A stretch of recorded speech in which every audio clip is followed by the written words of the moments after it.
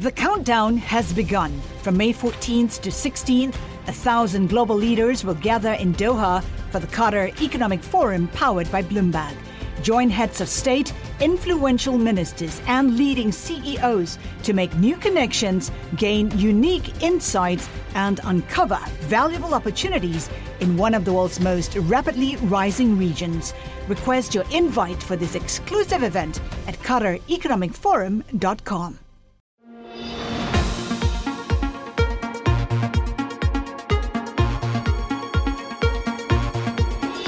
Welcome to What You Missed This Week. I'm Joe Weisenthal. This podcast has some of our favorite interviews from the Daily Market Close show that I co-anchor along with Romaine Bostick and Caroline Hyde. What'd you miss? It's the perfect way to kick off your weekend. This week, we hit, in, President Trump's words, a sacred number, 30,000 on the Dow. But while it was a sacred day for some, investors caught up in the US stock benchmarks breaking records might forget that there is still an awful lot to repair in the US economy. President-elect Joe Biden and his expected Treasury Secretary nominee, that's Janet Yellen, will have no small task in front of them. With no fresh round of stimulus and COVID cases surging across the country, many people are not feeling pretty optimistic right now. And as we head into those holiday season, all-important consumer confidence dropped, jobless claims rose.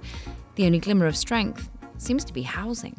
We spoke all about the road ahead for the economic recovery and the new slate of policymakers who will be at the helm of it, with who better than Alan Blinder. Alan Blinder is the former vice chair of the Federal Reserve and was a member of the President Clinton's original Council of Economic Advisors. Now he's a professor of economics and public affairs at Princeton University. We started by asking him, if the US economy has enough momentum to rebound to pre-pandemic levels without further fiscal stimulus. I'm a little worried about that. I think right now, I thought you were going to ask right now, how does it look? Right now, it looks pretty good. Better than we had any right to expect, say, 6 months ago. A lot better than that. But I'm a bit worried. The tea leaves, the most recent tea leaves about confidence that you just mentioned, some of these mobility data that you get from Google and Apple and other places like that are looking just a little bit like March. No, I don't want to be alarmist. They don't look that bad. But there's a look that people are getting worried and maybe hunkering down because of all of this disease. And for that reason, I think it's imperative that we take out another insurance policy. That's what these relief bills are. And put some more, prop the economy up a bit more to make sure it doesn't stumble.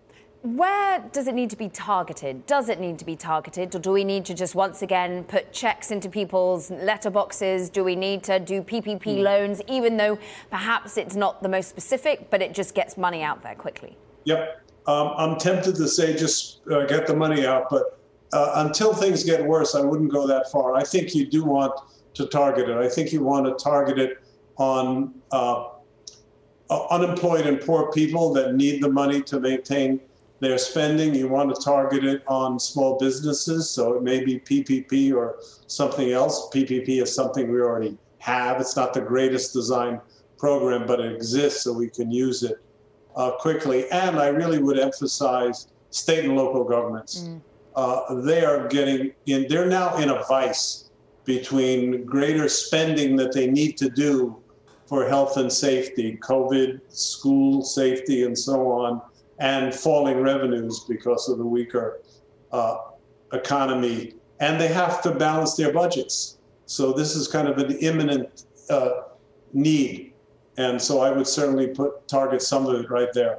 So unemployment, PPP, state and local, it's not too targeted. I mean, those are some pretty broad areas, small business, the unemployed, state and local. Like, there's a lot of parts of the economy that need aid right now, in your view.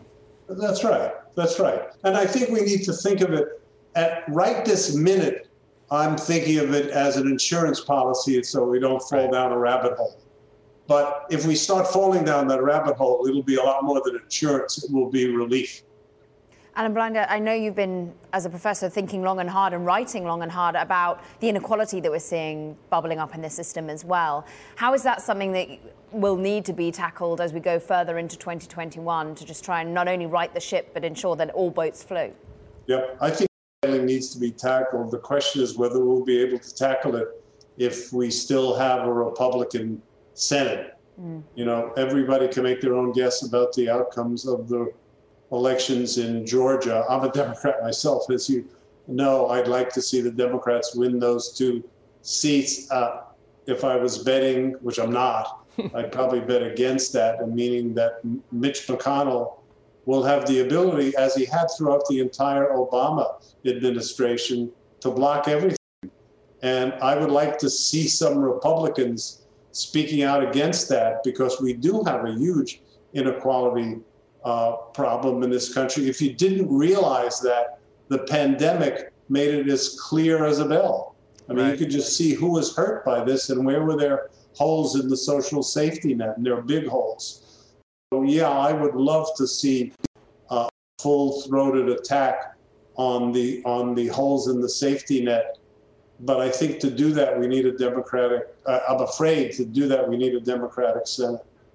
Well, we'll talk more about fiscal policy in a moment in the next segment, but just real quickly before we do, at this point, is there more, in your view, that the Fed could do unilaterally? I mean, setting aside some of the question of CARES Act programs and so forth, are there tools either on rate policy, credit policy, et cetera, that without waiting for Congress to give it more tools, that it could deploy right now to help this recovery be more self-sustaining?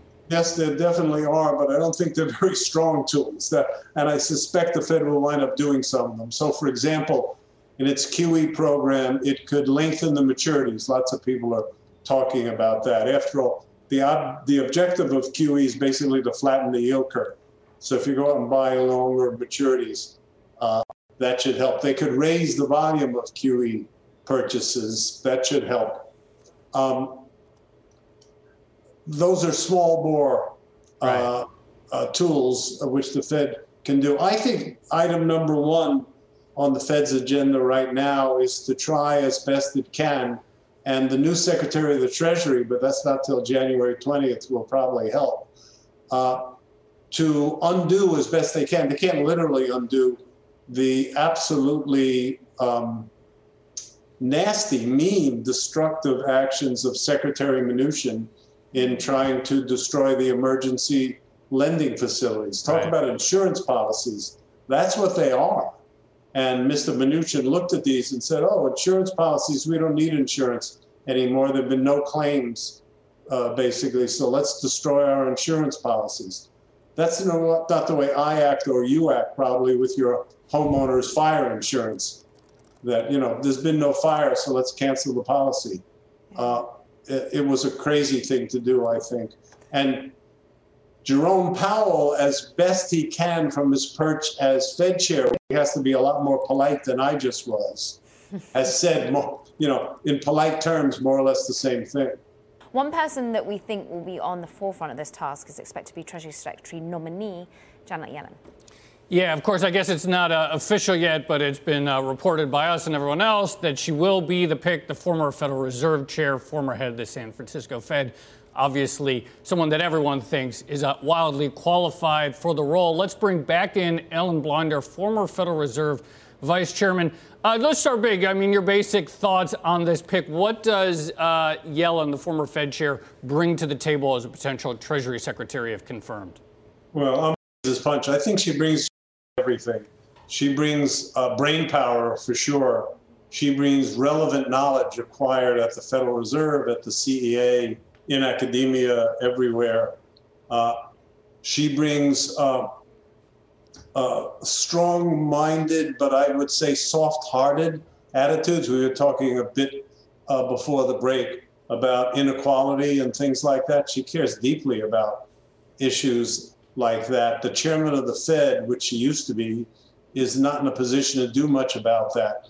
The Secretary of Treasury, if she has the president's ear, and I think and I hope she will, is in a position to do things about that. So, you know, you could say she's been getting schooled for this position, though I don't think she was anticipating it for a very long time. Yeah. And she is ready to execute.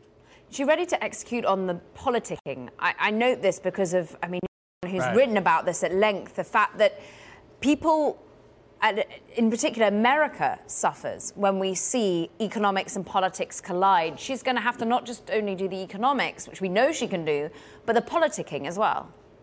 Yep, and she's going to suffer from some of that for sure. I was mentioning before the break that there's a roadblock named McConnell who will still be in the road unless the Democrats take those 2 seats in Georgia. So there's going to be a lot of hard negotiation for sure. There's no doubt about that. It's not like Janet Yellen will just be able to go to President Biden when he's president and say, we should do X, Y, Z, and he says, great.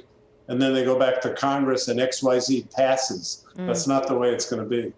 It's obviously, presuming that McConnell is remains his role in the Senate, depending on that Georgia runoff, it's going to be tough. But in your view, are there potential areas for compromise or ways in which stimulus that could help the economy right now could be paired with some Republican priority responsibly that would actually help break the logjam? Everyone thinks it'd be tough, but is it doable? Or are there areas that you think the Biden administration should be willing to give in on? Yeah, I think it's tough but doable.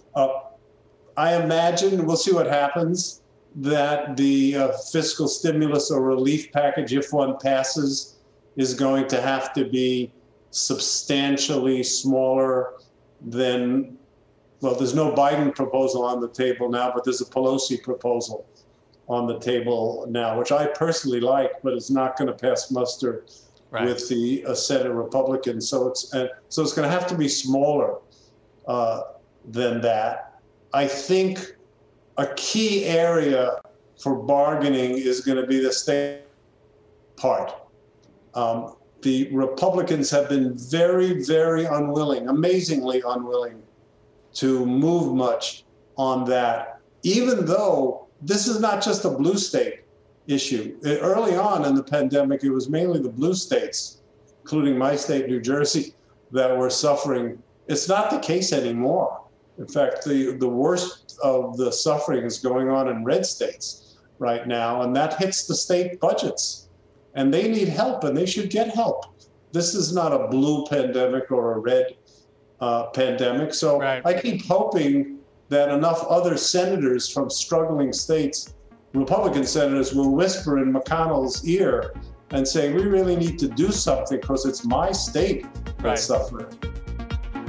Success is more than the final destination. It's a path you take one step at a time. It's discipline. It's teamwork. And it's the drive and passion inside of us that comes before all recognition. It's what Stifel's been doing for over 130 years. Quietly, yet strategically, Stifel's become one of the fastest growing wealth management and investment banking firms in the country. Our financial advisors go beyond traditional wealth management to provide clients with direct access to one of the industry's largest equity research franchises and a leading middle market investment bank, because success is the drive it takes to keep climbing, the passion to keep investing, the best of each of us made better by the best in all of us. And that is where success meets success. Start your journey at Stifel.com. That's STIFEL.com.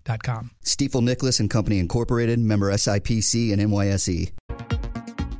We kept on the theme of Biden's expected Treasury Secretary nominee, Janet Yellen, and dove into what will be one big part of her job, financial regulation. We spoke with Catherine Judge, a professor of law at Columbia Law School, started by asking her what needs to be the regulatory priority of the incoming administration and whether Janet Yellen's viewpoint aligns with them. So I think the top priority has to be identifying and addressing potential threats to stability, particularly arising from the non-bank financial sector. And I think that is completely in line with Janet Yellen's recent statements regarding potential threats to stability. I mean, one of the biggest developments that we've seen recently, of course, is the Fed's adoption of a revised framework for monetary policy. But they have made clear that the only way that they're going to allow the economy to run hot is if there's no threats to stability. So this really is a time where the Treasury Secretary has the ability, as the head of the Financial Stability Oversight Council, to really work broadly with financial regulators to address these potential threats and then allow the Fed to do its job. Just talk us through sort of the shadow banking part of the equation that you're talking to? Where are the particular threats you wanted her to address head on, first and foremost? Of course. I mean, it's such a loose term, right? And one of the big lessons of the 2008 crisis is even though the risks eventually spilled over into banks, it really emerged from the non-bank sector of financial intermediation, where we had a bunch of interconnected entities that were effectively providing the same functions and are exposed to the same risks. And so we've seen Yellen speak recently about the fact that we still don't have a good idea over what's going on in certain areas with hedge funds, for example. And of course, the OFR could do a lot more to collect data, and that will be under the broad jurisdiction. It's outside, independent of, but housed within Treasury. She has also identified money market mutual funds and open-end mutual funds, both of which really needed help in March. And then also leverage lending. I mean, she took actions there while she was the Fed chair and could create a more broadly coordinated response to try to address corporate lending, which could, of course, be a drag on the economic recovery that the Biden administration wants to see in the years ahead. Is there tension between running a hot economy and running a regulatory regime that keeps the financial system sort of stable, as you define it? I mean, it all depends over what the time frame is that you're looking at, right? So in the short run, deregulation can at times have the marginal effect of boosting credit creation. On the other hand, when it explodes, it brings the entire economy down. And so what I think the Biden administration is going to want to do is to create a more sustainable path for economic growth. And so that does potentially mean allowing the economy to run hot. I mean, we've learned some really interesting lessons about what's possible on the monetary policy front in the past, few years. And so I think to be able to make that happen, to be able to allow that type of energy, that type of booster shot to go into the economy, then you want to make sure that there's nothing that's going to cause the financial sector to implode in a way that could bring down the real economy. And so that's where using regulation as a more targeted way to address potential threats. So for example, open-ended mutual funds, again, we saw that if you have bonds backing those funds, they're not very liquid, but you allow daily liquidity for the redemptions, then if people get scared, you're going to have runs and you're going to have stability concerns. And so trying to figure out ahead of time what we can do to avoid those types of dynamics, I think can actually allow a lot more flexibility for the Fed to allow the economy to run hot. What about sort of the retail investor at the moment, and the fact that throughout 2020 we've seen the power of the Robin Hood trade, and whether that's something that might be passed over by her? That is a really good question. And she hasn't spoken on that yet. But my guess is, on the whole, in getting up to speed over the various potential threats to stability. And again, the role of the Financial Stability Oversight Council isn't so much to make rules as much as it's a coordinating body. So what you're doing is you're bringing together all of the other financial regulators, asking them what they see as threats. But also, if you're separately identifying them, then you're telling the primary regulators, like the SEC, look, what's going on in this area? We want to know more about it. Or creating working groups. The FSOC has used working groups to facilitate coordination among different agencies. So a development like that's new and where we're still trying to figure out what the ramifications are, I can imagine just the very process of saying, look, we need to really paying close attention to this is going to be a big step forward relative to what we've seen over the last few years. Real quickly, we've been talking about hedge funds, shadow banking, leveraged lending. What about banks themselves, sort of like the big, too big to fail type institutions? What do you see as the big priorities on that front? Yeah, I mean, what's interesting there is there's certainly going to be an ongoing need for diligence. And Yellen made some very helpful comments early in the crisis that, if she was at the Fed, she would have made a different decision regarding allowing banks to continue to make payouts to shareholders after the pandemic hit. So I think she has a very deep understanding that you really need to have a well-capitalized banking sector. And so trying to figure out how to make sure it stays well-capitalized, how to try to invoke the counter-cyclical regulatory bubble, which is kind of like, let's make sure they build up capital in good times so they can spend it down in bad times. And then trying to figure out what additional roles they can play to, again, just sustain the economic growth that the Biden administration is really going to want to see coming out of this pandemic. Success is more than the final destination. It's a path you take one step at a time. It's discipline. it's teamwork, and it's the drive and passion inside of us that comes before all recognition. It's what Stifel's been doing for over 130 years. Quietly, yet strategically, Stifel's become one of the fastest growing wealth management and investment banking firms in the country. Our financial advisors go beyond traditional wealth management to provide clients with direct access to one of the industry's largest equity research franchises and a leading middle market investment bank, because success is the drive it takes to keep climbing, the passion to keep investing, the best of each of us made better by the best in all of us. And that is where success meets success. Start your journey at Stifel.com. That's STIFEL.com. Stifel Nicholas and Company Incorporated, member SIPC and NYSE. This shortened trading week, well, it wasn't shortened records, certainly not for the equity markets. Investors downright giddy as they get clarity on the Biden administration and receive a wave of positive news about COVID vaccines. There remains, though, this massive ambiguity about the future of fiscal policy, the pace of this unequal economic recovery. On Wednesday, we got a slew of US data that saw jobless claims, as I said, rise for a second week in a row, income, consumer sentiment fall. But for now, though, the overall investor sentiment seems to point to a pretty positive outlook. But this market euphoria seems divorced, of course, from the economic reality, and now Treasury, presumably being led under Janet Yellen, may have one less tool to use to facilitate the recovery. Treasury Secretary Steven Mnuchin will put $455 billion in unspent CARES Act funding into an account that his eventual successor will soon need reauthorization from Congress to use. So basically, Mnuchin has made it much more difficult for the new administration. Skandar Amanath, Director of Research and Analysis at Employ America, argues the action is actually illegal under the CARES Act. Skandar joined us to talk about this, and we started by asking him, well, what could, if anything, be reversed? The transfer that Secretary Mnuchin announced yesterday, or spokesperson announced, from the Exchange Stabilization Fund and from the funds that were allocated towards these special purpose vehicles for lending that the Fed was managing, right?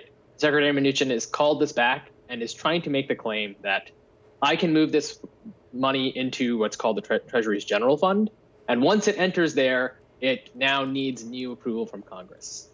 The problem with this claim or reasoning is that it actually goes against the very set of purposes that are permissible for how Secretary Mnuchin can use the funds that were appropriated to him here. So he can't just pay this back to the general fund whenever he wants. There's a very clear timeline. That timeline specifies Section 4027 of the CARES Act that on January 1st, 2026, so a good 5 years from now, is when that money is supposed to go back to the general fund, at which point there will need to be a new round of authorization needed. But before then, there are certain ways that Treasury can use the funds that Congress authorized in the CARES Act, and that optionality still does remain with the next Treasury Secretary. It's not quite as expansive after January 1st, 2021, but the notion that it has terminated or that it needs new approval from Congress is just not rooted in any sort of textual basis in the CARES Act itself. So could this get bound up in legality, though, even if there is this window of opportunity, smaller as it might be, for the supposed Treasury Secretary Janet Yellen to make the most of the $450 billion still left there? Could she face the political wrath then of the Republicans? I mean, you've already seen that Senator Toomey released a statement. Again, not exactly making any of these claims based on what's actually in the CARES Act, but because I was at the negotiating table, and I had certain intentions. Therefore, this is what the CARES Act means.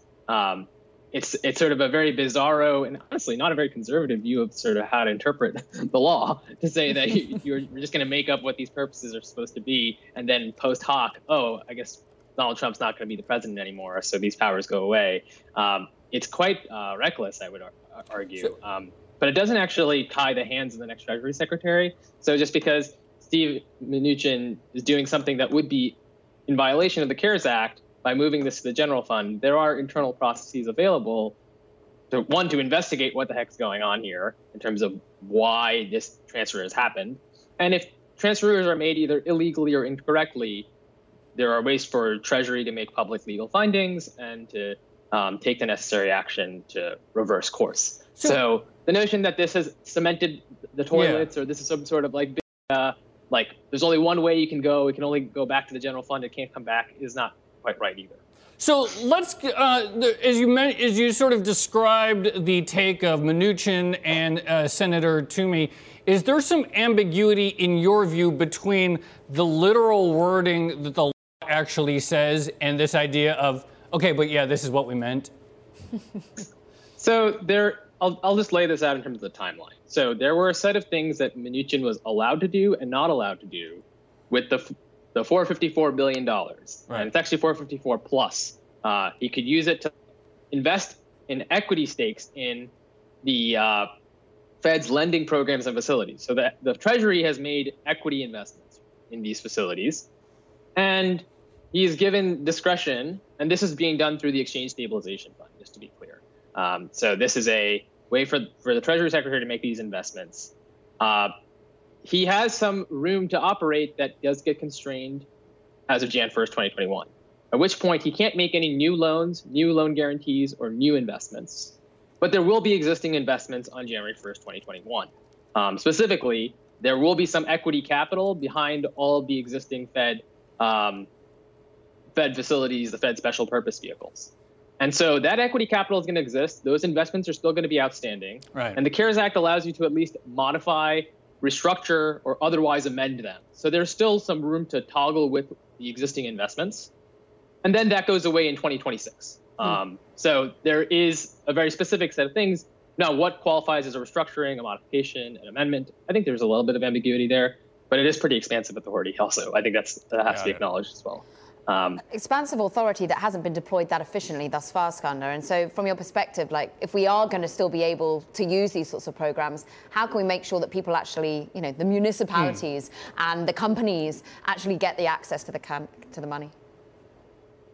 Yeah, so we've heard from reporting about how the Main Street lending program went, that part of the reason the terms were not particularly attractive for businesses and why it ended up being kind of a disappointment relative to what it was supposed to be for medium-sized businesses was that the Treasury was particularly interested in sort of turning a profit over actually extending credit.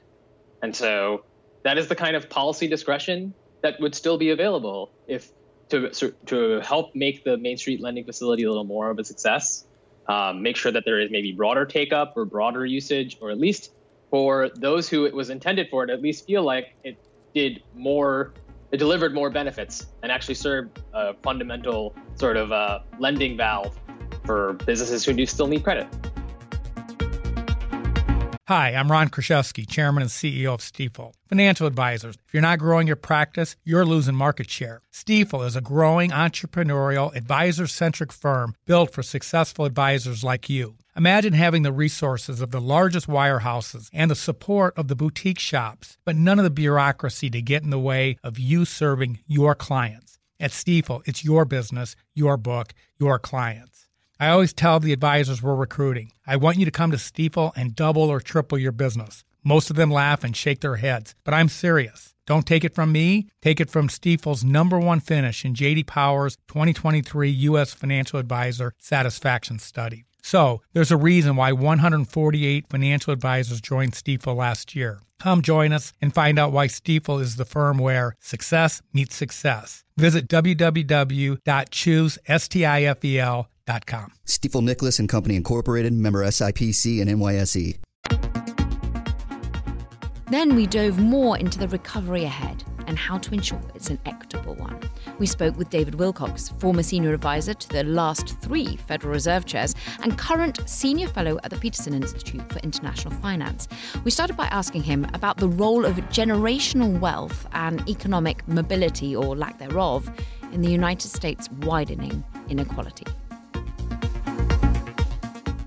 Well, let me just first comment, if I may, briefly on that chart and what it shows. Sure. The decline in mobility is really a sea change in what represents a core part of the American story. We have prided ourselves for generations that if you worked hard, applied yourself, got a good education, that you had a great chance to be better off economically than your parents. And what that chart shows is that although that was true for many years, it's much less true today than it was. And that really is a profound change in the economic environment.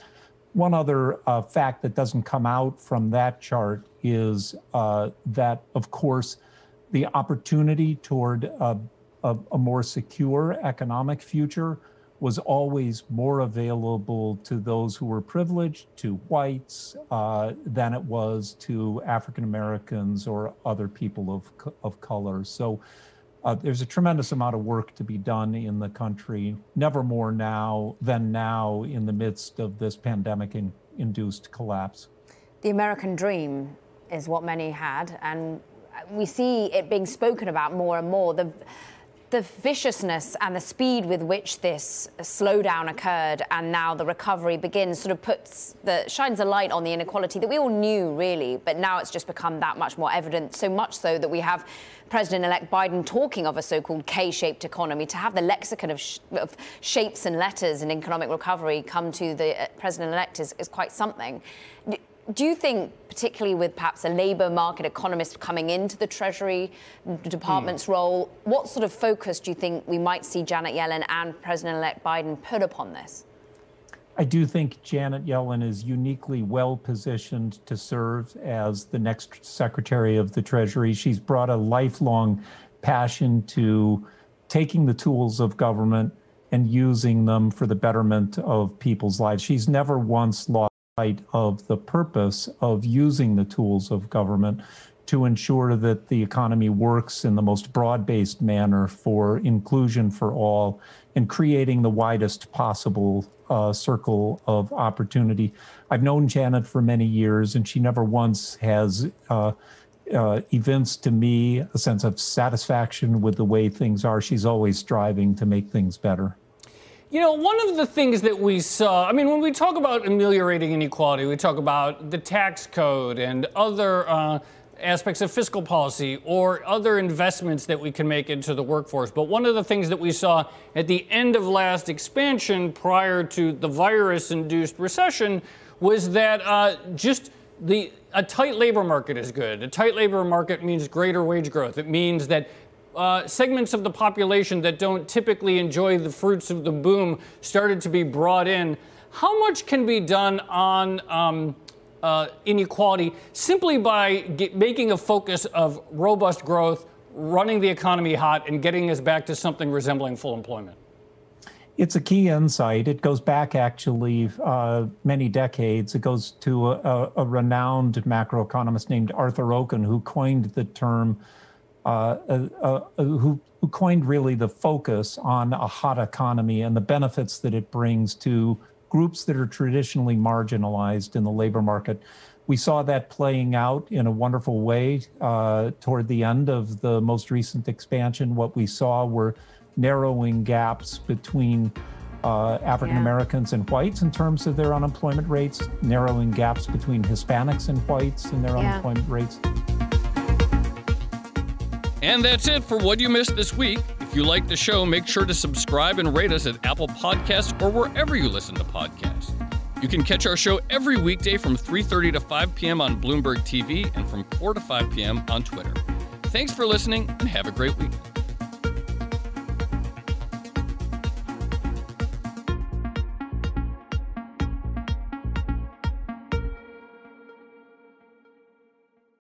Collaborate for a greener future at the Bloomberg Green Festival, a groundbreaking celebration of the thinkers, doers, and innovators leading the way. From design and culture to technology, science, and entertainment. Hear from inspirational speakers and immerse yourself in climate solutions. July 10th through 13th in Seattle. Title sponsor, Amazon. Official airline, Alaska Airlines. Get 20% off using promo code radio20 at BloombergLive.com/Green Festival.